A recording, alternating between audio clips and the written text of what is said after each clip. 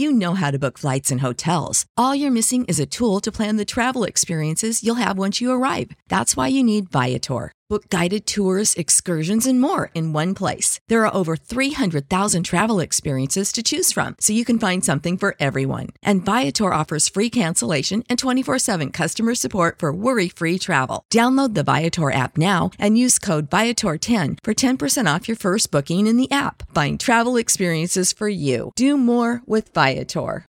Without the ones like you, who work tirelessly to keep things running, everything would suddenly stop. Hospitals, factories, schools, and power plants, they all depend on you. No matter the weather, emergency, or time of day, you're the ones who get it done. At Grainger, we're here for you with professional-grade industrial supplies. Count on real-time product availability and fast delivery. Call, click Grainger.com, or just stop by.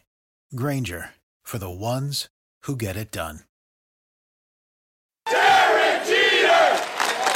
This is the Yanks Go Yard podcast with Adam Weinrib and Thomas Carannante. Welcome on in to a Monday edition of the Yanks Go Yard podcast. I'm Adam Weinrib alongside Thomas Carannante, and the New York Yankees just keep doing the same stuff. They're just doing the same stuff over and over. It doesn't matter if they're facing the Oakland A's. It doesn't matter if they're facing the Seattle Mariners. It doesn't matter if they're facing the St. Louis Cardinals. They're going to scratch out a potential victory. They're going to lose a couple of the games. They're not going to win the series on the road, especially, and then the next series will begin. We'll say they got to win this series, and they won't. And they'll either lose that series or I mean, there's no split upcoming in Anaheim, but we'll see again, they got to win the Angels series. Will they? They got to win the Rays series.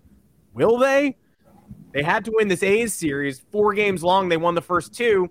They found a way to not win this A's series. They never win in Oakland. They didn't win in Oakland this time either. And the starting pitchers they faced in the 3rd and 4th games of this series both had 6 ERAs. You've never heard of the second guy. You'll never hear from him again. You've only heard of the first guy, and that's the guy with the 3rd worst ERA in Major League Baseball with a 6 ERA. And his name is Adam Oller, and he shut the Yankees out through 8 innings, and they lost in extra innings. If you win the 4th game, that 3rd one's just the dumbest game of all time. But of course, you're not gonna sweep the 4-gamer in Oakland. You're going to win 3 out of 4, and you're going to hopefully win 2 out of 3 in Anaheim. But if you win the 4th one, that 3rd one's just well, of course we lost that one, but we did it in the dumbest way possible. Since you lost the 3rd and 4th one, now it's a problem. Now we can yell about it. Now we can say, don't split in Oakland. Don't split in Oakland. And Oakland randomly has beaten some good teams this year. You look at the Astros record against Oakland, it's 9-6. Contenders have trouble with Oakland, and nobody else does. Doesn't make a lick of sense, but it is true. So silver lining, I guess. But at the same time, that's the worst split of the Yankee season, and it's not particularly close. Aaron Boone still can't figure out the lineup. Andrew Benintendi versus DJ LeMahieu in the leadoff spot. Where do you go? We'll talk about it. Plus, Domingo Germán, great outing in the 3rd game of that series. Actually not uncharacteristic, though. Is he good now? And do we replace Clarke Schmidt with Luis Severino and keep Domingo Germán in the rotation? What do we do with Nestor Cortez? I mean, there's no way he gets to keep a rotation spot over Nestor Cortez, but also he's earned it. Tyone to the bullpen. I mean, what do we do? Thomas and I are going to have to talk about it because honestly, we're at a month now of Domingo Germán being good. And then the Aaron Boone question. The Yankees are never going to fire him, but are there teams out there who would have done it already? Certainly. And we'll talk about them. Make sure to find us on Apple Podcasts, Google Podcasts, Spotify, wherever you get your podcasts. Drop us a 5-star review along with a mailbag question. We will be more than happy to answer it. Even now, again, splitting. This team is average. All this team does is tread water. They did it again.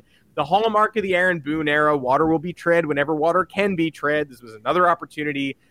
They showed up for the first game of the series, eked out a win in the second one. Should have probably won in extra innings in the 3rd, but also got 1 hit in 11 innings against the A's, so maybe shouldn't. And then flat out lost the 4th game, the dullest game of the year. It surpasses the finale at Fenway a couple weeks ago as the obvious most boring game of the season. Thomas Carannante, welcome to the podcast.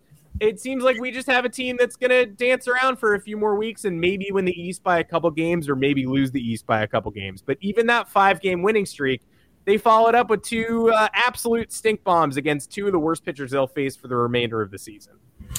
Yeah, man, and Saturday was teed up. Astros lost, Jays lost, Rays lost. So you're sitting there and you're like, okay, gain another game on all of them. And then lose tomorrow. Who cares? And you go up 2-0 in the top of the 10th. You think it's pretty much over because nobody's hitting in this game. Nobody's doing anything of note. And then you have, like you said, the dumbest loss of all time. Sunday, you'd think they come out with a little bit more fire. Look, I will say, I'm not defending their play on Sunday, but he's played some fucking crazy defense yesterday. And the turning point in this game for me was Rizzo tripping over first base in the sixth inning. If he makes it to second, DJ has that weak grounder. It's 4-2. And then you have who was coming to the plate after, who's hitting after DJ yesterday? Because DJ was fourth in the lineup or fifth. Oh, great question. Yeah. I think it was Donaldson, wasn't it? But I'll look it up. But you'd have another batter coming up with a runner in scoring position. Kind of changes the complexion of the game. Instead, inning-ending double play because DJ rolls one over weakly to second base. But yeah, it was Donaldson. Yeah, so Donaldson hasn't been good, but I play my chances with Donaldson with a runner on second and 4-2 instead of getting kicked back into the dugout. With Adrian Martinez and his 6 ERA. It's now down to 5.28. So congratulations to Adrian. That's a big one. But the Yankees didn't even threaten. They had runners on the corners in that inning, down 4-1. Could have made something happen. Didn't. Other than that, nothing. 1 for 4 with Risp. Like, at least fail with Risp against Adrian Martinez. Yeah. At least leave me going like 1 for 10. This is bullshit. 1 for 4 with Risp against Adrian Martinez. Nobody got on base. And if they got on base, they didn't get to second. It was as boring an offensive effort as you will ever see. Like, and there was Aaron Hicks in this game and Kyle Higashioka in this game. So you're tempted to say, well, those guys, we know they're noted terrible hitters. They had 2 of the 4 hits and they produced the only run. So not their fault. You're not going to get any better than 2 for 5 with a walk out of those guys. I promise you. So not their fault. No. It's weird though, because not that I was sitting there, I was worrying about the Caprillion game because I'm like, this is a perfect game if the Yankees lose. Once again, narrative game. And then they win that one 13-4, but you're sitting there, you're like, guy they traded, guy who's about to kick their ass. It lines up perfectly. They end up whooping ass in that one. They beat another former Yankee, in game 2, correct? Who was it? How am I they beat JP Sears in game 2. Yeah, beat JP Sears in game 2. 2 former Yankees, they win those. And then how stupid were we, though? We know the Yankees are bad against pitchers they've never faced before. And I know that I think they faced Caprillion once or twice maybe. Never faced Sears before, but they kind of already had his profile. The last 2 guys in Martinez and Oler, they never seen them before. And probably had little to no scouting report on them. And that's where the Yankees fail. They always fail with players on other teams making MLB debuts or players on other teams in their debut seasons. And that narrative held strong. What were they? I think they were 4 for their last 51 or something at some point yesterday. It was something absolutely absurd. Because how do I analyze this? How do we sit here and analyze this? There's nothing to analyze. There is absolutely nothing to analyze. You watched a boring game of baseball. You watch Anthony Rizzo trip over first base. You watch Domingo Germán pitch really well. And, Clark Schmidt, we can have a conversation about him. I don't think he's a starter at the major league level. I don't know if people agree or disagree with me. I just don't think he has the longevity. I don't think he has the necessary stuff to kind of command for that long. And then you have to throw in the aspect that the Yankees have jerked him around. 1 inning, he wasn't strictly a 1 inning relief guy, but he was shorter relief in 2020. Then this year he comes in long relief. Then he goes back to the minors. He's a starter. Then he comes back to the MLB level. He's still long relief. Then we get an injury. Now he's in the rotation. So it's certainly an indictment on the Yankees because they never put guys in a static role and say, hey, this is what you're going to do. They subject young players who are still trying to figure their way and understand how their career is kind of going to unfold to these weird situations where they're asked to do so much and so often. And it's just like, why are you doing this to a guy who still has yet to even come close to catching on? Why are you doing this to a top prospect who needs to find his footing and be in a favorable situation? And it's weird because the Yankees do have a favorable situation to bring younger players in, right? The pitching staff is largely good. And the reason why it's not that good is the reason why it's had those peaks and troughs so far was because of injuries and because of a couple of bad regressions. But like as a whole, it's a good pitching staff. I don't think most teams want to face the New York Yankees. Most opposing offenses aren't like, man, great, we get to face the Yankees this week. It's like, oh man, we have, Garrett Cole, Nestor Cortez, and Frankie Montas, all solid starters. That's not fun. And then you have a bullpen with a ton of guys who can give you length or just shut you down for one inning. So, and they have the bandwidth on the position side of things, which is why you're sitting there wondering, hey, why did it take so long for Oswaldo Cabrera to come up here? Why wasn't he with the team opening day? Why was Marwin Gonzalez the other utility option for you? And he's barely played over the last month and change. So, and why is he still here? Exactly. So look, there are, whether you talk about role fits, whether you talk about decision-making, front office judgment, I think it all kind of intersects and creates this, all the problems that we've seen up until this point. But discussion worth having because you have Clarke Schmidt in Oakland. If he's moving into a starter's role, that's kind of the easiest start you can make as someone who's moving into a starter's role for the first time this year at the major league level. And he failed pretty badly. He gave up 4 runs on 8 hits in like 3 and change. Really not a good start. So I don't, and I just don't know if that's the long-term picture for him. He continues to get older. He's continuously not been used as a starter. So now is this the time to make the transition? I really don't think so. The bullpen still needs help. Just keep him there, 2 to 3 inning outings, and that's the end of the story. But I'm not the manager, sadly. I'm not the manager either. He was quite bad yesterday, and you can't have I guess I could have had higher expectations. But what are my higher expectations? 5 innings, 2 earned runs. Still got to hit the fucking ball. JP Sears was better than him. Of course he was. JP Sears was that JP Sears game was a classic loss until Judge went deep. They had a leadoff runner on third. They couldn't score. They had first and second one out double play. Like they were doing that all weekend long. They looked good in one of these 4 games. You got to win. I don't know. I roll my eyes at caring too much about a game that was just predetermined to be dumb, but you got to win the Saturday game. They had one hit. They had 1 hit in 11 innings. They had no business being in that game, and the A's just let them back in anyway, partially in large part due to the free Rob Manfred runner, but they even got the free Rob Manfred runner out because they tried to bunt him to third and they whiffed and the guy reached first. And so you look up and in a blink, you basically, when you escape the 9th, you're like, we got a good chance at a free win. Here, we haven't been able to get a guy on base all day. Here's a free one. We have 1 hit. It was an Oswaldo Cabrera double 2 hours ago. This is like not even 2 hours. I mean, it was like a 2-hour 9-inning game. And we go to the 10th, you get a free guy on, immediately you blow it with the bunt. But then the bases loaded, AJ Putt can't find the plate. A wild pitch scores 2 runs. And so if the wild pitch scores 1 run, you're sort of like, all right, we get a chance to survive till the 11th. But then once it scores 2, you're like, something catastrophic would have to happen for this dead A's offense to score 2 runs in the next inning. Even me, I don't usually let my guard down. I was like, well, I mean, that's probably over, right? And then I'm getting ready to talk about how, then we're doing this podcast today saying that Clarke Schmidt had free reign to lose on Sunday because you're probably not going to 4-game sweep Oakland, and at least he soaked up some innings, and it was a nice audition.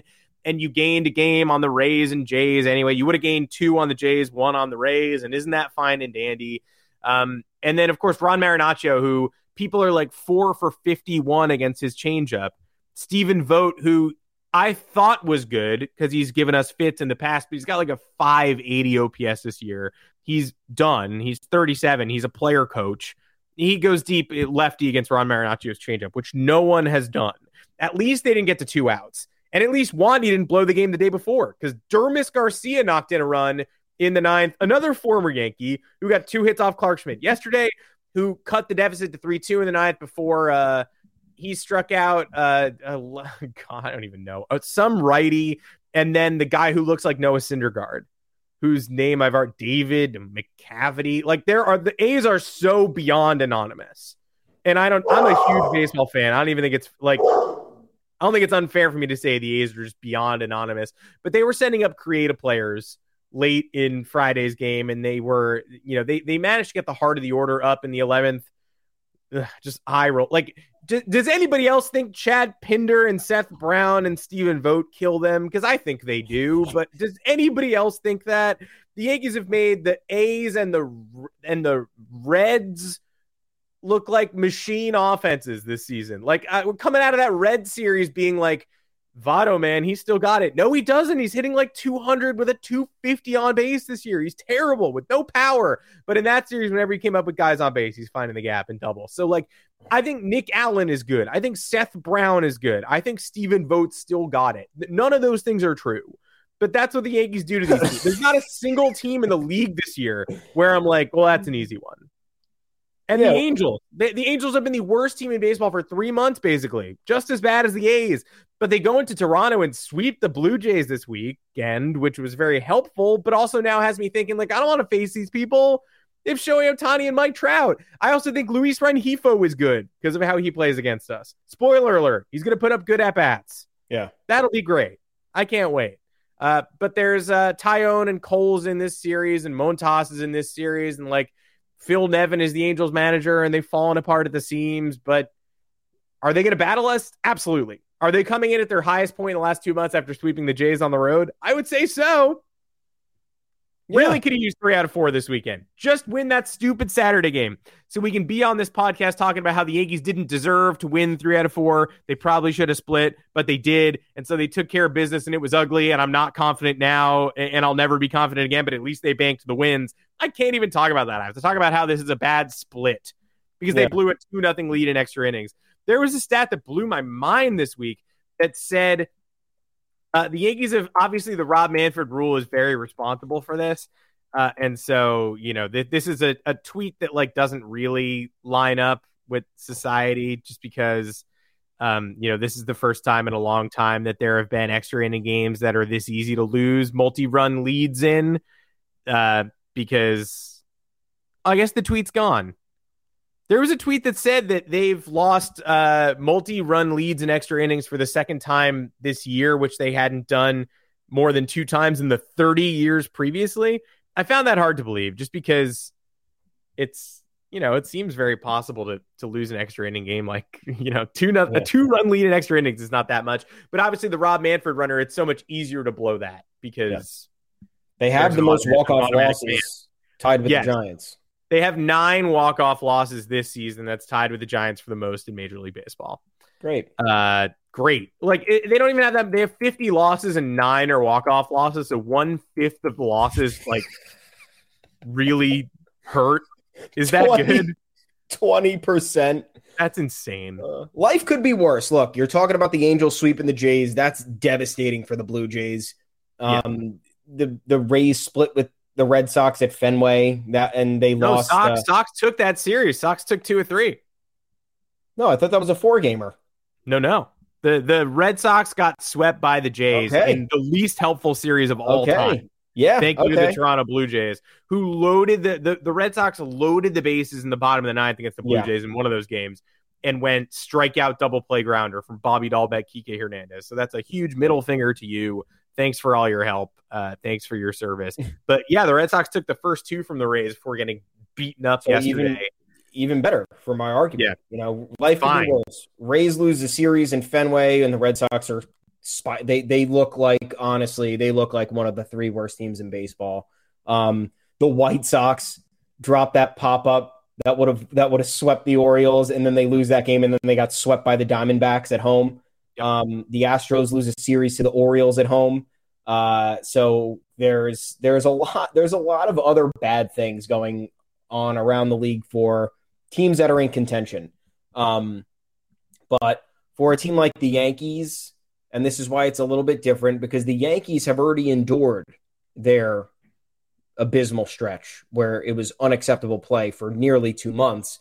So you're sitting there wondering, okay, are we going to stop this? And you have this short reprieve from the Subway Series where you're like, okay, maybe we'll stop this. And then you have 2 straight wins against the A's, and you're like, okay, here we go. And we talked on the last podcast, we said, you know what? They should win 6 of 7 to kind of get rid of this stink, but 5 of 7 will do. And now they have to sweep the Angels to win 5 of 7, and that makes it a lot harder because Sweeps are very difficult. And the Angels are now apparently have somehow found a groove sweeping the Jays. The only benefit here is that they have to travel back across the country while the Yankees have been hanging out on the West Coast. So maybe there's a positive silver lining there because there's like some sort of reverse effect where it should be the opposite. The Yankees should be traveling to the West Coast. The Angels should be well rested. Instead, it's the Angels traveling from the east side of Canada back home. But yeah, it's frustrating. Support for this podcast and the following message come from Corient. Corient provides wealth management services centered around you. They focus on exceeding your expectations and simplifying your life. Corient has been helping high achievers just like you enjoy their lives more fully, preserve their wealth, and provide for the people, causes, and communities they care about. As one of the largest integrated fee-only registered investment advisors in the U.S., Corient has deeply experienced teams in 23 strategic locations. Corient has extensive knowledge spanning the full spectrum of planning, investing, lending, and money management disciplines. Leverage Corient's exclusive network of experts to craft custom solutions designed to help you reach your financial goals, no matter how complex they may be. Real wealth requires real solutions. For more information, connect with a wealth advisor today at Corient.com. That's Corient.com. Corient.com. You know how to book flights and hotels. All you're missing is a tool to plan the travel experiences you'll have once you arrive. That's why you need Viator. Book guided tours, excursions, and more in one place. There are over 300,000 travel experiences to choose from, so you can find something for everyone. And Viator offers free cancellation and 24/7 customer support for worry-free travel. Download the Viator app now and use code Viator10 for 10% off your first booking in the app. Find travel experiences for you. Do more with Viator. Without the ones like you, who work tirelessly to keep things running, everything would suddenly stop. Hospitals, factories, schools, and power plants, they all depend on you. No matter the weather, emergency, or time of day, you're the ones who get it done. At Grainger, we're here for you with professional-grade industrial supplies. Count on real-time product availability and fast delivery. Call, click Grainger.com, or just stop by. Grainger, for the ones who get it done. And then we have other questions about the lineup. And we know that there is a caveat here. We're talking about DJ LeMahieu, Andrew Benintendi. Andrew Benintendi has hit leadoff, I think, 9 times this season. It's been 4 or 5 times over the last week, maybe, if I'm not mistaken. He batted once leadoff in that series against the Royals. I think it was like some sort of troll job. He also did one game against the Red Sox, which I think was some sort of troll job at Fenway Park. And then a lot of it's come recent weeks. Now, his numbers are not bad in the leadoff spot, Benintendi's, this year with the Yankees. I think he's hitting .314 with like a .795 OPS or something. Totally fine. But answer this question for me. Why do we think that this is worth anybody's time? And I just want to know, because as far as I'm concerned, we've talked many podcasts. We've listened to many fans. We've watched many games. The successful calculus of this lineup is DJ LeMahieu, Aaron Judge, Anthony Rizzo, Giancarlo Stanton. It is an immovable top 4 unless there is an injury or unless somebody needs a day off or another unforeseen, someone goes on the bereavement list, someone goes on the COVID, whatever it is, it's got to be something that is teed up and gives Aaron Boone an excuse to change the top 4. So if anybody can explain to me why we're making this change now, why DJ LeMahieu is being taken out of the leadoff spot, I would like to know. Because I'm not sitting here and saying DJ LeMahieu is unquestionably the team's leadoff hitter and there should never be a change there. But you're talking about Andrew Benintendi, who is, prior to his stretch with the Yankees, has only 77 games in the leadoff spot. We're talking about Andrew Benintendi, who has recreated and reinvented his entire hitter profile over the last 2 years. We're talking about Andrew Benintendi, who has been playing low-leverage baseball now for over 3 years. Why is this a guy you are going to potentially give 5 at-bats to per game? Why are you taking an at-bat away from DJ LeMahieu, who, when not injured, is clearly a very productive player and draws a ton of walks, which is very valuable for the top spot? And secondly, why doesn't this team understand the trade acquisitions they make? Dating back to Joey Gallo, Joey Gallo, people like Joey Gallo, people like Andrew Benintendi, these are luxury options to lengthen the lineup. They are not integral acquisitions to further magnify or star in the lineup. And that's where my problem is with this. If we're putting Benintendi in the leadoff spot because you want to give DJ LeMahieu one fewer at bat over the next few days because you're playing a bad team and you think he's injured, that's fine. We don't know that to be the case. And without knowing that to be the case, it now just looks weird that we're shifting around a bunch of guys in a lineup where it doesn't make sense, where you can use Benintendi's lefty bat later on in the lineup to switch things up and put another contact bat farther down to keep the rallies going and to keep the bats alive. There is no reason for him to be batting leadoff. He doesn't have, I don't think he has the ability to handle that, having no experience. DJ LeMahieu has 500 games in the leadoff spot for his career. Clearly a guy built for the top of the lineup. I just don't understand why, if you're talking about mixing up lefties, righties, this top of the lineup was righty until we acquired Anthony Rizzo. So it never really mattered. And then Rizzo did a perfect job of differentiating it and switching it up. Why do we need another one up there? Why are we taking it back? I just don't know. I don't know why this is happening. And this builds up the frustration with Aaron Boone. It builds up the frustration with the lack of communication from the front office. Why am I still discussing this? I don't know. And the only reason that I feel slightly differently than you is because I think LeMahieu is clearly hurt. Okay. But that said, if LeMahieu is going to be slightly less productive here, he can't be batting fifth either anymore because he's drilling the ball on the ground in a 2021 throwback performance. So the less he has the opportunity to do that with men on base, the better. Like, we need to wake LeMahieu back up. Part of the reason this offense was so effective in June and July, and yeah, part of July, the offense was still effective. Honestly, they were better in July than they were in May. Look up the numbers. It's kind of weird.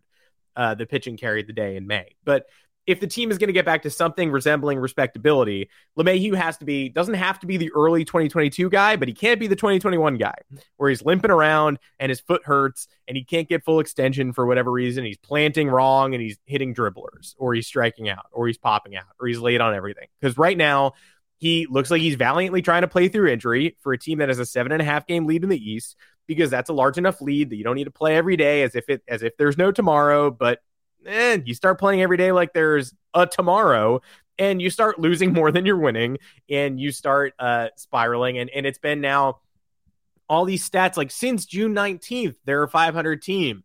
Since, early July, they're way below 500 team. It's September in 3 days.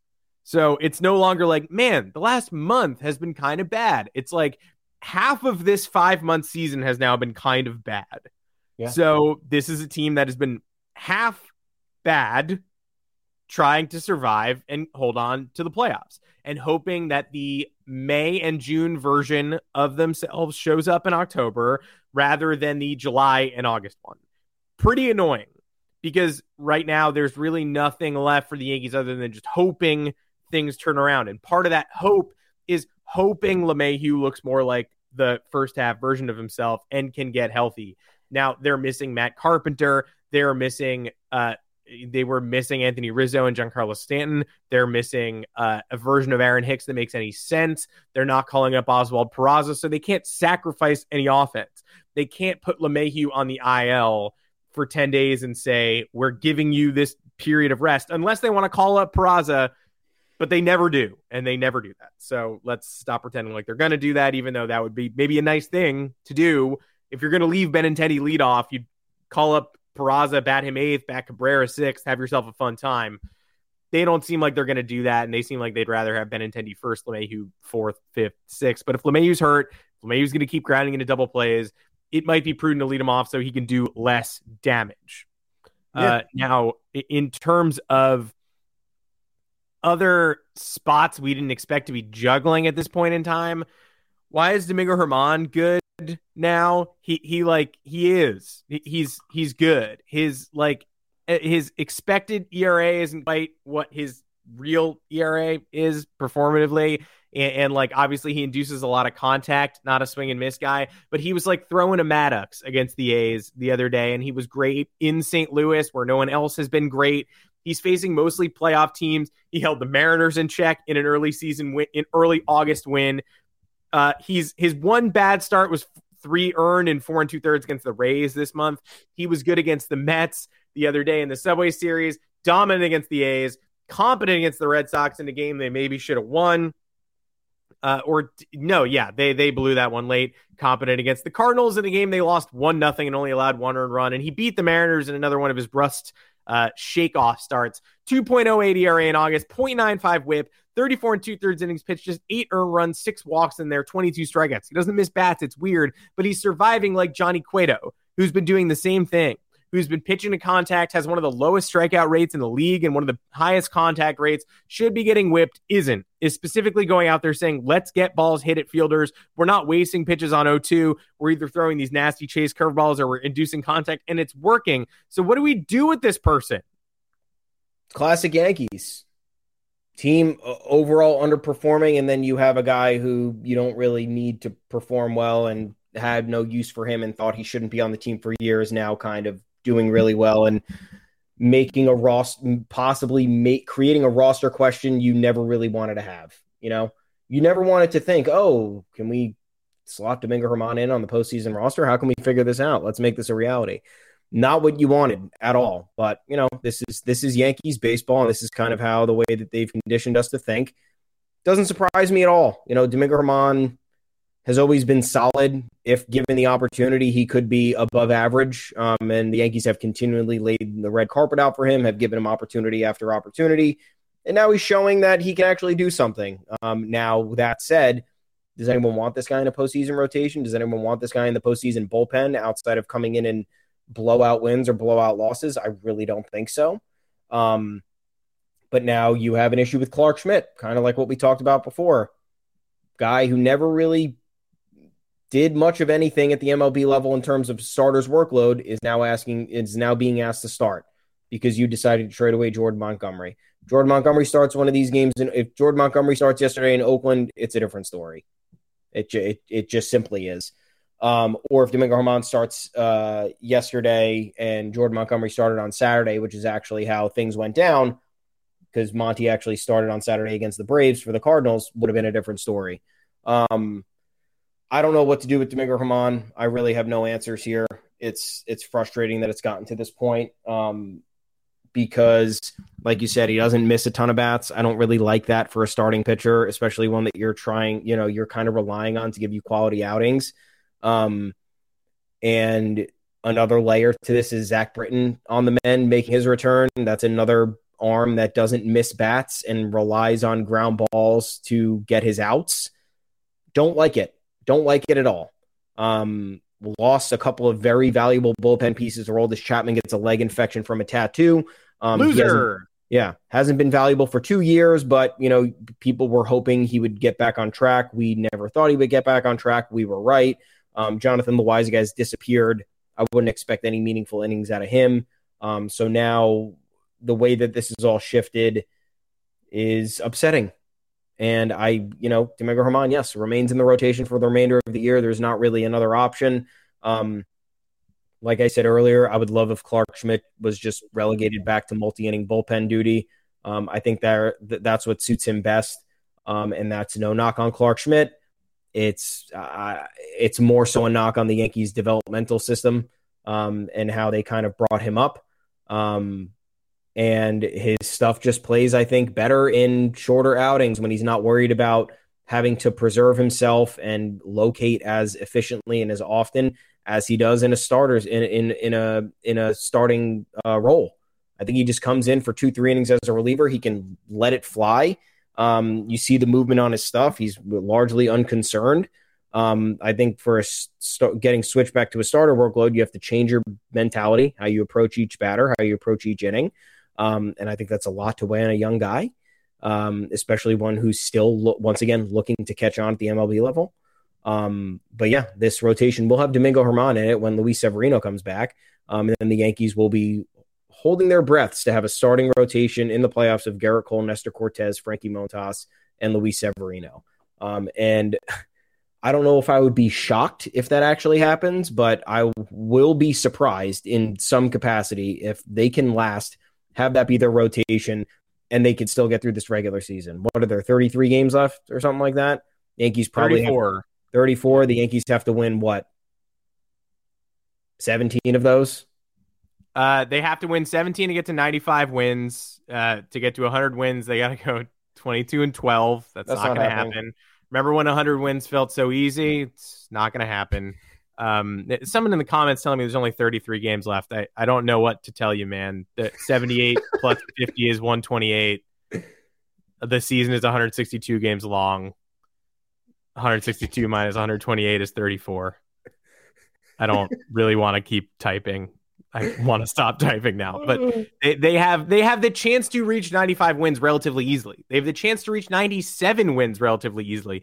It wouldn't take much effort to get to a place where you're basically clinching it. The Rays, in order to get 95 wins, have to go 25-10. That's really hard. The Rays have not really increased their output of victory this whole time. They just keep taking advantage of the Yankees being 7-17 over extended stretches. The Rays have been winning at a 550 pace all year long. The Yankees have been horrific lately. Like, that's why the Rays are gaining games. The Rays have gained 7.5 games or 8 games in the last month because the Yankees have been 10-17. If the Yankees could play at a 550 pace, which is competent but not exceptional, they would be exactly where they need to be. They would get to the finish line. I think 95 wins is a fine place for the New York Yankees to be. They just ripped off a 5-game winning streak, right? They could easily do that again. Their schedule down the stretch is, every series is hard. They make the A's and the Reds look like machines, but it's not like they have 6 games left with the Rays. They have 3 games left with Toronto. They have 6 games left with Boston, 4 of which are in New York. So I'm sort of done being rational about this team because, you got people in the comments saying they suck, they're the worst, they'll never win again. And I understand why you feel that way. I completely understand why you feel that way, because every time they start getting momentum, they show you stinkers like they did in Oakland and they can't hit Adam Oller, etc. I would never tell a Yankee fan right now to say, I would never be the one to say, calm down. Look at the numbers. Look at the math. Like, there's a reason you want to be reactionary about this team. That said, they did beat Alek Manoah. They beat Max Scherzer. They beat Taijuan Walker this week. They went on a 5-game winning streak before going on a 2-game losing streak. They went 5-2 this week. And it's a week no one was satisfied with. But you go 5-2 this week and 5-2 the next week after that, you're at 88 wins already. And you've pretty much accomplished, you can really limp to the finish line in that instance. But again, if you want to say after the Yankees baseball you watched in Oakland this weekend against Adrian Martinez and Adam Oller, if you want to tell me they stink and you want to tell me they are low IQ and you want to tell me they don't have fundamental baseball, you want to tell me they're too home run reliant, I can't really argue against you there. They had 1 hit in 17 innings against the dregs of the A's pitching staff. I can't really tell you that they're perfect. I can't tell you to look at logic. So with Domingo Germán, I want to say, get him out. When Severino's ready, get him out of there. When Nestor Cortez, his injury's not major, bring him back. Nestor, Sevy, we love it. Montas, that's what logic would dictate. But Domingo Germán is throwing the ball way too well right now to just take out of the rotation. And better than Taillon. I think Taillon might get relegated to that's why I said before I didn't mention his name, but I think Taillon maybe gets relegated to a bullpen spot before the year's over. Yeah. He doesn't. I mean, if you're putting out a rotation based on who's hottest, Schmidt's first gone and Taillon is second gone when you welcome Severino and Nestor back. Now, maybe all this Germán thing does is lengthen Nestor's IL stint, which he was giggling at the camera saying, yeah, I felt good. I hurt myself really early in the game where I was dominant. So, yeah, I don't know. Like, they're clearly trying to mess with his innings limits. Maybe if Germán keeps doing the damn thing, you leave Nestor on the shelf. It's a dangerous game, and it's one the Yankees continue playing where they say they didn't care about yesterday's game. They want to see what Clark Schmidt could do. They wanted to get Aaron Hicks a game. They didn't care about Sunday in Oakland because they either had a 7.5 or an 8.5 game lead. So they're like, be great to win. We didn't. Oh, well. Like today's game against Anaheim, they're 9 up on Toronto right now. They're 7.5 up on Tampa. Tampa doesn't play today. So the Yankees are going to have to find some motivation. You want to push that up to 8, but I guarantee you they're up 7 at the end of the day instead of 7.5, are they panicking? No, they're not. That's the problem with this team's attitude. Yeah. If they lose today's game and they lose a half game off that lead, they're going to go, we still have to win in Tampa next week, don't we? So we lost a half game. All right, we got 2 more chances to get things right. That's not what World Series champions do, but that's what the Yankees have done the past couple of years. So don't blame me if that's what they do again. What's the easiest choice you can make? Window instead of middle seat? Picking a vendor who sends a great gift basket? Outsourcing business tasks you hate? What about selling with Shopify? Whether you're selling a little or a lot, Shopify helps you do your thing, however you cha-ching. Shopify is the global commerce platform that helps you sell at every stage of your business. From the launch your online shop stage to the first real-life store stage, all the way to the did we just hit 1 million orders stage. Shopify's there to help you grow. Whether you're selling scented soap or offering outdoor outfits, Shopify helps you sell. Wherever and whatever you're selling, Shopify's got you covered. Sign up for a $1 per month trial period at shopify.com/try. Go to shopify.com/try now to grow your business, no matter what stage you're in. Shopify.com/try. And speaking of Boonian outcomes, should the Yankees have fired Aaron Boone to spark this roster? I can't say that they should or they shouldn't have. I'm not ready to say, I wish we just fired Aaron Boone in the middle of August. If that Toronto series where they come in and take the first 3 and we miraculously win the last one, why don't we just can him after the first 2? Or why don't we can him after the first 2 games in the Tampa series where they score 1 run on a Miguel Andujar dribbler to third? There were some opportunities where they could have said, we need a new voice in this locker room. The hit strikes hard isn't working anymore. Whatever Aaron Boone's doing to try to keep everybody calm is not working anymore. The punching the table isn't enough. We'll dismiss Aaron Boone. I'm not saying that's the right or wrong decision to get rid of Aaron Boone to spark one of these, midseason comebacks, but there are some other teams in Major League Baseball that would have done it. That's what I assure you. There are some specific Major League Baseball teams, for right or wrong, who would have fired Aaron Boone in the middle of that August stretch. Cautionary tales, the Angels and the Padres. Inspiring tales, the Philadelphia Phillies, who absolutely would have fired Aaron Boone, basically did fire Aaron Boone in May, their equivalent of Aaron Boone as June began, and they installed an ex-Yankee bench coach as their manager, and they are now dominating. They fired their struggling manager, went internal because they were sick of complacency, went internal, didn't even go outside the organization, didn't invite in some brilliant mind from the depths of the Pirates farm system and manage the team, just elevated a guy on the staff who immediately turned things around. Is that all the Yankees need? It's possible. Of course it's possible, and that's why everyone wanted this to or not everybody, most people wanted this to be a natural parting of the ways after 2021. You couldn't have had a worse season for a contending team than 2021 for the expectations, for the actual talent on the roster. And there's an argument to be had about all of this. Is the manager truly the problem, or is it the front office? I think it's a combination of both. I think the front office is terrible. I think the front office doesn't have a pulse on anything. I think their instincts are bad. And then I think the manager, in this case, Aaron Boone, whether he's given the proper resources or not, does not maximize the efficiency and the potential that he can get out of those resources. And you would think the leash might be shorter in New York, but they haven't, ever since, I guess, Joe Torre, they kind of changed how they handle manager duties. Joe Girardi was there for 10 years, 11 years, 96 to 2000, end of 2007. Yeah. Torre was there 96 end of 2007. Torre was there, Girardi was there 2008 to end of 2017. So you're looking at a decade of a manager. Brian Cashman said before last season ended, we like to have Aaron Boone here for a decade. Once again, I don't know why. I don't know what the other problem is with this locker room. I don't know why this team constantly fumbles momentum. Unlike any other, too. Once again, I watch baseball, guys. I got MLB TV. I watch baseball. Yeah, I do watch baseball. I enjoy a lot of the other games that such a good sport. Yeah, the platform has to offer. I enjoy watching other teams. I enjoy having fun. Watching baseball is fun. However, I don't see any other team fumble momentum as spectacularly as the New York Yankees do.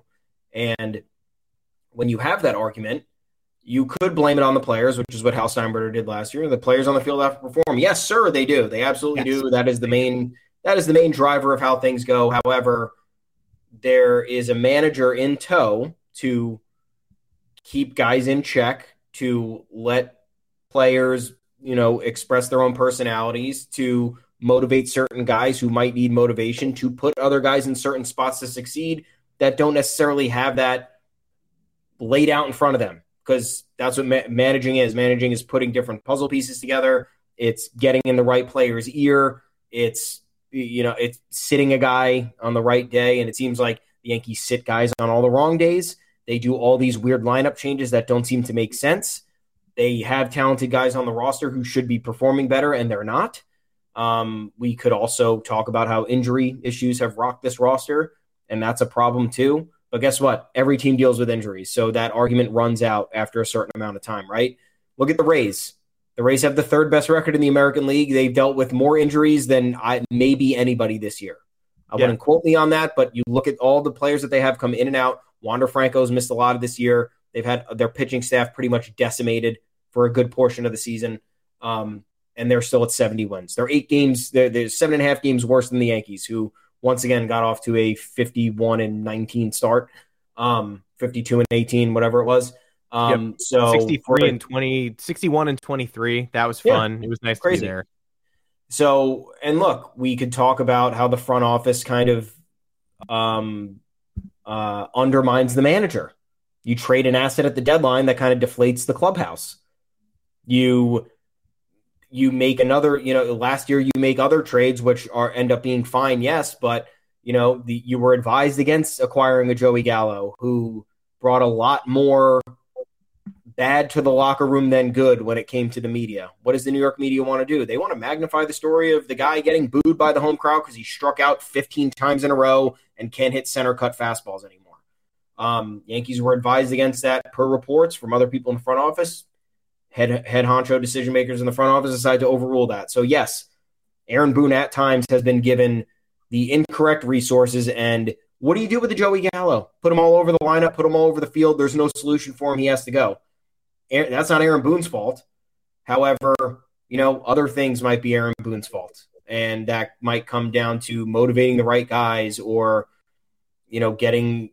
calling on the right bullpen names or whatever it is. I have nothing concrete right here to reference because we don't have an answer on the DJ LeMahieu, Andrew Benintendi thing. We can't really point to many games Aaron Boone has lost himself this year, right? Maybe 1 or 2.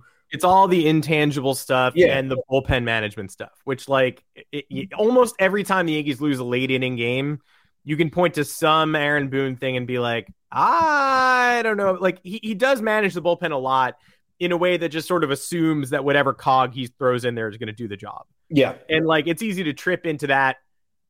Of the game they almost blew on Friday, he brought in Wandy Peralta with a 2-run lead to face a lane of lefties, but then he didn't face a single lefty. They pinch hit for all the lefties. He faced 5 batters, none of whom were lefties, and retired 3 of them and won the game. But that was definitely a game where I said to myself afterwards, Aaron Boone just assumed the game was over. He was like, the A's aren't good. They are not going to come back. I'm short on bullpen arms. They're not going to come back against whoever I bring in here. So we can just be Wandy Peralta. And then he was proven right. Things got dicey. He gave up a 1-out double and a ribby single and then retired the last 2 batters. But that was very clearly Aaron Boone tripping into fan mode, being like, this game's over. I mean, the A's aren't going to come back from 2 runs down against whoever I have out here. Peralta, Trevino, who cares? Let's bring in Peralta. Oh, wait, here are a bunch of righties. Crap, I forgot about that. Oh, well. He did it anyway. You do feel Boone doing that a lot. And guess what? You know what backs that notion up? The fact that they have the most walk-off losses in baseball.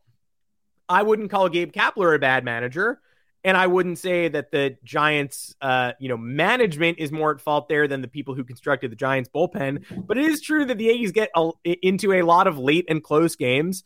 They won almost all of them in the first half. They've lost almost all of them in the second half, and they lead the league in walk-off losses. So I think the Boone, the you can't really make the case that this stupid offense would be performing better with someone other than Aaron Boone at the helm, and that Aaron Boone being fired would solve the Matt Carpenter injury issue and the Giancarlo Stanton injury issue that pervaded the last month. That's a ridiculous assumption. It's just the intangible benefit. We don't know what bump they would get after Boone, so we're left speculating, saying the Angels tried it with Phil Nevin. It didn't work. The Padres tried it this offseason, firing Jace Tingler, hiring Bob Melvin. It didn't work, and the Padres case is insane, and they went for it at the deadline, and that didn't work either. So that franchise is just cursed. They're doing everything you guys want the Yankees to do, and it's not working. But it worked in Philly. So you do find yourself asking, without any proof, and we haven't seen Boone get fired, and we're not going to, the Philly thing makes you go, would the intangible benefit be worth it? And Philly specifically, Rob Thompson is trusting the kids. That's what Bryce Harper said after their win on Friday night. That's what Bryce Harper said back in June when Bryson Stott, the shortstop, won a big game with a homer. He said, we've got a manager who trusts these kids in place. So if you find the right guy and you find somebody who fosters the roster, bringing up these young players and emphasizing them like the Yankees have done in recent years. They did it in 2018 with Gleyber and, Miguel Andujar. They did it this year way too late with Oswaldo Cabrera. If you find the right internal managerial candidate who's like, we're bringing up Peraza and we're doing it now, and we're even bringing up Volpe, we're doing a double dose, Gleyber has to rot on the bench for a month, then sure, maybe things could turn around. But the front office determines all of that. So I don't think you're going to suddenly change Brian Cashman's mind. If he's firing Aaron Boone to promote a manager who's basically the status quo, I don't think you're also changing his mind to say, and by the way, let's call up all the prospects now. So it's wishful thinking. It's fanciful because of this one, example in Philadelphia where it actually worked. But at the same time, sure. I mean, did Toronto get much better after firing Charlie Montoyo, though? No, I mean, I think it empowered some of the players more. I think they have their own issues, Toronto, but I think they overachieved last year, and they got a little cocky. So I don't know if that had anything to do with Montoyo, but the players like Schneider better, or whatever his name is, Schneider, right? Whatever his name is, I think they like him better. Based on what they've said about him after in the months since Montoyo's been fired. So I don't know if that's completely changed the outlook, but up until that Angels sweep, they were playing markedly better. Like, it was noticeably better. So I don't know. It obviously wasn't a Rob Thompson turnaround, like we've seen in Philly, but there's another example of a contender being like, hey, you know what? We have the pieces to do it, and we think that this one piece is not helping us. So we're going to be done with it. And too often the Yankees just don't forget about it just being a manager. The Yankees hardly even do that with players. Yankees will sit and watch players regress and regress and regress. The Mets will cut a guy like Robinson Cano. The Yankees will not cut a guy like Aaron Hicks. The examples, it goes on. The list goes on and on. When the Mets are doing that and throwing money into the garbage bin, and the Yankees are hoping that every last penny of one of the dumbest extensions they signed a player to shows a smidge of value to validate their decision, or to just say, hey, we got to squeeze as much as we can get out of this player as we can, then that there's something off in terms of the decision making and the instincts, because if other teams are making moves of that magnitude and the Yankees are being hesitant, then you're lost. I'm lost. I'm always lost. The comment section is getting off the rails. That's what happens when the Yankees lose 2 games to Oakland. Like, the Yankee fandom is unlike any other fandom in the world. And I'll acknowledge this. Like, there are all sorts of annoying fans across the world, and I'm one of them. I judge every Yankee game like it's the end of the world. I do. I promise you. And the Yankees always have guys floating in and out of injury concerns, end of the world type losses that end up not being the end of the world because the baseball season is extremely long. It's hard to keep that perspective, especially when we're going without a title since 2009. I get it. I'm a Yankee fan too. We've got Red Sox fans who think they're the center of the universe, even though they could not be more relevant for the majority of the season. We got Yankee fans who treat every game like life and death. We got Dodger fans who act like nothing good has ever happened to them, even though they win 110 games every year and won the World Series 2 years ago. Every fandom has these quirks. And then the rest of baseball is like just fatalistic no matter what. Everybody is fatalistic. Blue Jays fans who like The Blue Jays before this Angel series were on the verge of taking us down. They were like 6 out if they just won that last game of our 4-game set, and then they lost it. Now all of a sudden it's like no good things ever for Toronto. Bill Simmons on Twitter is a Patriots fan. Why don't the Patriots ever have nice things? This is how every fandom thinks. Every fandom thinks they're the worst. I guarantee you Astros fans right now think we don't got it this year. We're struggling. This is nothing like the 2021 team. Need reinforcements now. They just lost 2 out of 3 to the Orioles. I guarantee there are people in Houston being like, I've seen the Astros make the World Series. This ain't them. Like that. Those people are all around the world. But again, I can't tell you to be happy with the Yankees. I can't tell you like you should be psyched that they just split a 4-game series in Oakland. You shouldn't be psyched. They lost it 2. They're not going to face 2 worse pitchers than those guys for the rest of the season. Nope. Those pitchers are terrible. But they also beat Max Scherzer and Alek Manoah earlier this week. So I can't in good conscience I can't look at you and say they're never going to beat a good pitcher again, or they're not going to put together another 4-game winning streak. I can't say that to you either. I'm not a big believer right now. The odds are in their favor that they'll get to the playoffs.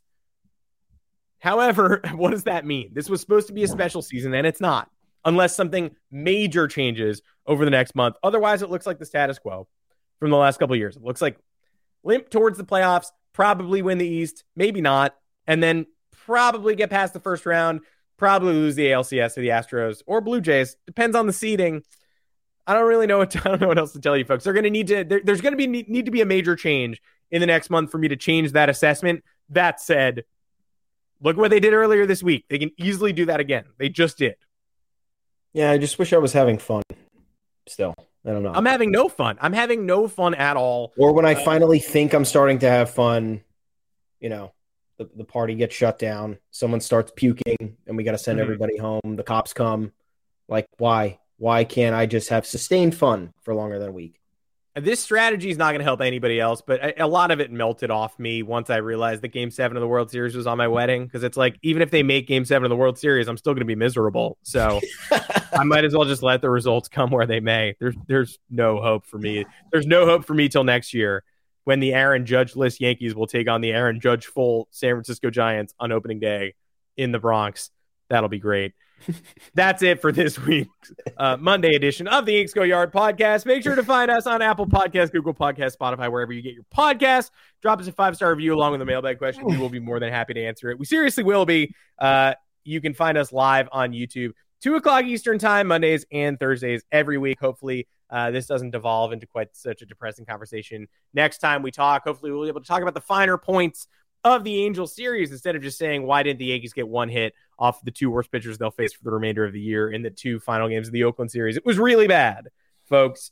It was really bad. The September schedule includes a bunch of solid teams, a bunch of Red Sox games on home turf in New York, some Twins games. We like to face the Twins, although this year we don't like to face anybody. The Yankees have the worst record they have against any team in Oakland.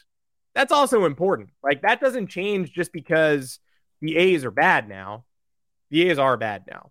But the Yankees never win in Oakland because, you know why? Because the stadium is big and they lose like 6 or 7 home runs every time they go out there. They're 14-25 at the Coliseum since 2012. That's transcended like 5 different A's roster reloads. They're just not good there. And after the first game, I was like, maybe they'll be good there this year. And then the second game, I was like, well, that was disappointing, but they won. And then the last 2, it was like, nope, not even close. Bad. Again.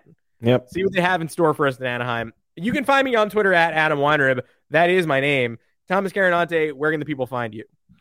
At Tommy's_takes. Send me a message. I pulled something in my neck this morning, so I'm kind of pissed. Yeah, so you can get about that. You can get a rise out of me today if you want. Before I give you my spiel about where to find us, what to do, how to talk to us, the Yankees have reinstated Clay Holmes from the injured list. He's back today. Marwin Gonzalez is on the paternity list. Tim LaCastro is back from AAA Scranton. Will this change anything? Most likely not. Clay Holmes is going to need some time to kind of get back up to speed. Tim LaCastro doesn't really offer much. Marwin Gonzalez still shouldn't be here. So whether maybe he's having a month-long baby. We just don't know. Whether Marwin Gonzalez is on the roster or not, no difference. No difference is made, folks. It just matters what addition is being made in his absence, and this is not a significant one. Head on over to yanksgoyard.com. Plenty of content there for you. You can read about all these topics. greater depth. We write about it. Bylines are there. You can message us. Talk to us on the official Yanks Go Yard Twitter account at Yanks Go Yard FS. Plenty of discourse there, talking with fans. Want to hear what you have to say. Maybe you want to turn some of your ideas into articles, content. That's how we have fun. Otherwise, West Coast trip finishing up now. We got 3 more late nights of the Yankees playing the Angels before heading over to Tampa. I'm going to send this team every ounce of good vibes that I possess. But we're going to need more help than that because I don't have much left in me. I'm bored. I'm uninspired. I'm now kind of deflated after everything that I've watched. I watched Saturday night and Sunday. Why? I don't know. I knew Sunday was going to be a loss too because they had the 2002 Moneyball team there. Yeah. You just knew that was a day that the Yankees weren't going to win. And everybody schedules their ceremonies. Everybody schedules their ceremonies against us. Remember Pedroia Day where Jacoby Ellsbury showed up in center field? Like, we're going to lose. You have to bake into your Yankees schedule predictions that there's going to be 5 or 6 ceremonies in there that we're just going to lose. The Mets did Tom Seaver Day. We got walked off 2 years ago. Like that's a thing that happens every single fucking year. And it's going to happen again next year. You wonder though, because aren't the Yankees good for the local economy? Like, aren't people going to those games anyway? So why would you schedule your like emotional number retirements? I can't lose any more games where some 80-year-old from the San Diego Padres steps to the mic and talks about how in his dying breath he'd like to see the Padres win this specific game. And then it's like, well, Lions first pitch, baseball. Like, I'm so done with that. So like maybe teams just get it through their head. Maybe you schedule those for the terrible opponents or like your division rivals instead of saying like, oh, Moneyball weekend should be against the Yankees who like kept ending that team's playoff runs. Like the last time we were good in Oakland was during the Moneyball era. I watched that Captain episode yesterday. Yeah, that was great. Jeter's Yankees own the A's. The current ones don't. And so, is this real determinative of the Yankees' fate? I'm not ready to say that. I'm just ready to say, felt like we were going to pick up 3 nice wins this weekend. We got 2. That's 1 less than we needed. And we're still 7.5 games up. How about we win today's baseball game? That seems like an easy enough task. Might be helpful. Unless the Angels are retiring Artie Moreno on the field before the game and he gives a speech, or trading Shohei Ohtani right before the game for extra motivation. The Ewing theory is back. I don't know. But we'll see you on Thursday, which is a Yankees off day. Full recap of the Angels series. We'll know much more about this team's fate heading into a big weekend series in Tampa that I do not want to watch 1 second of. But I guess I will. Until then, stay happy.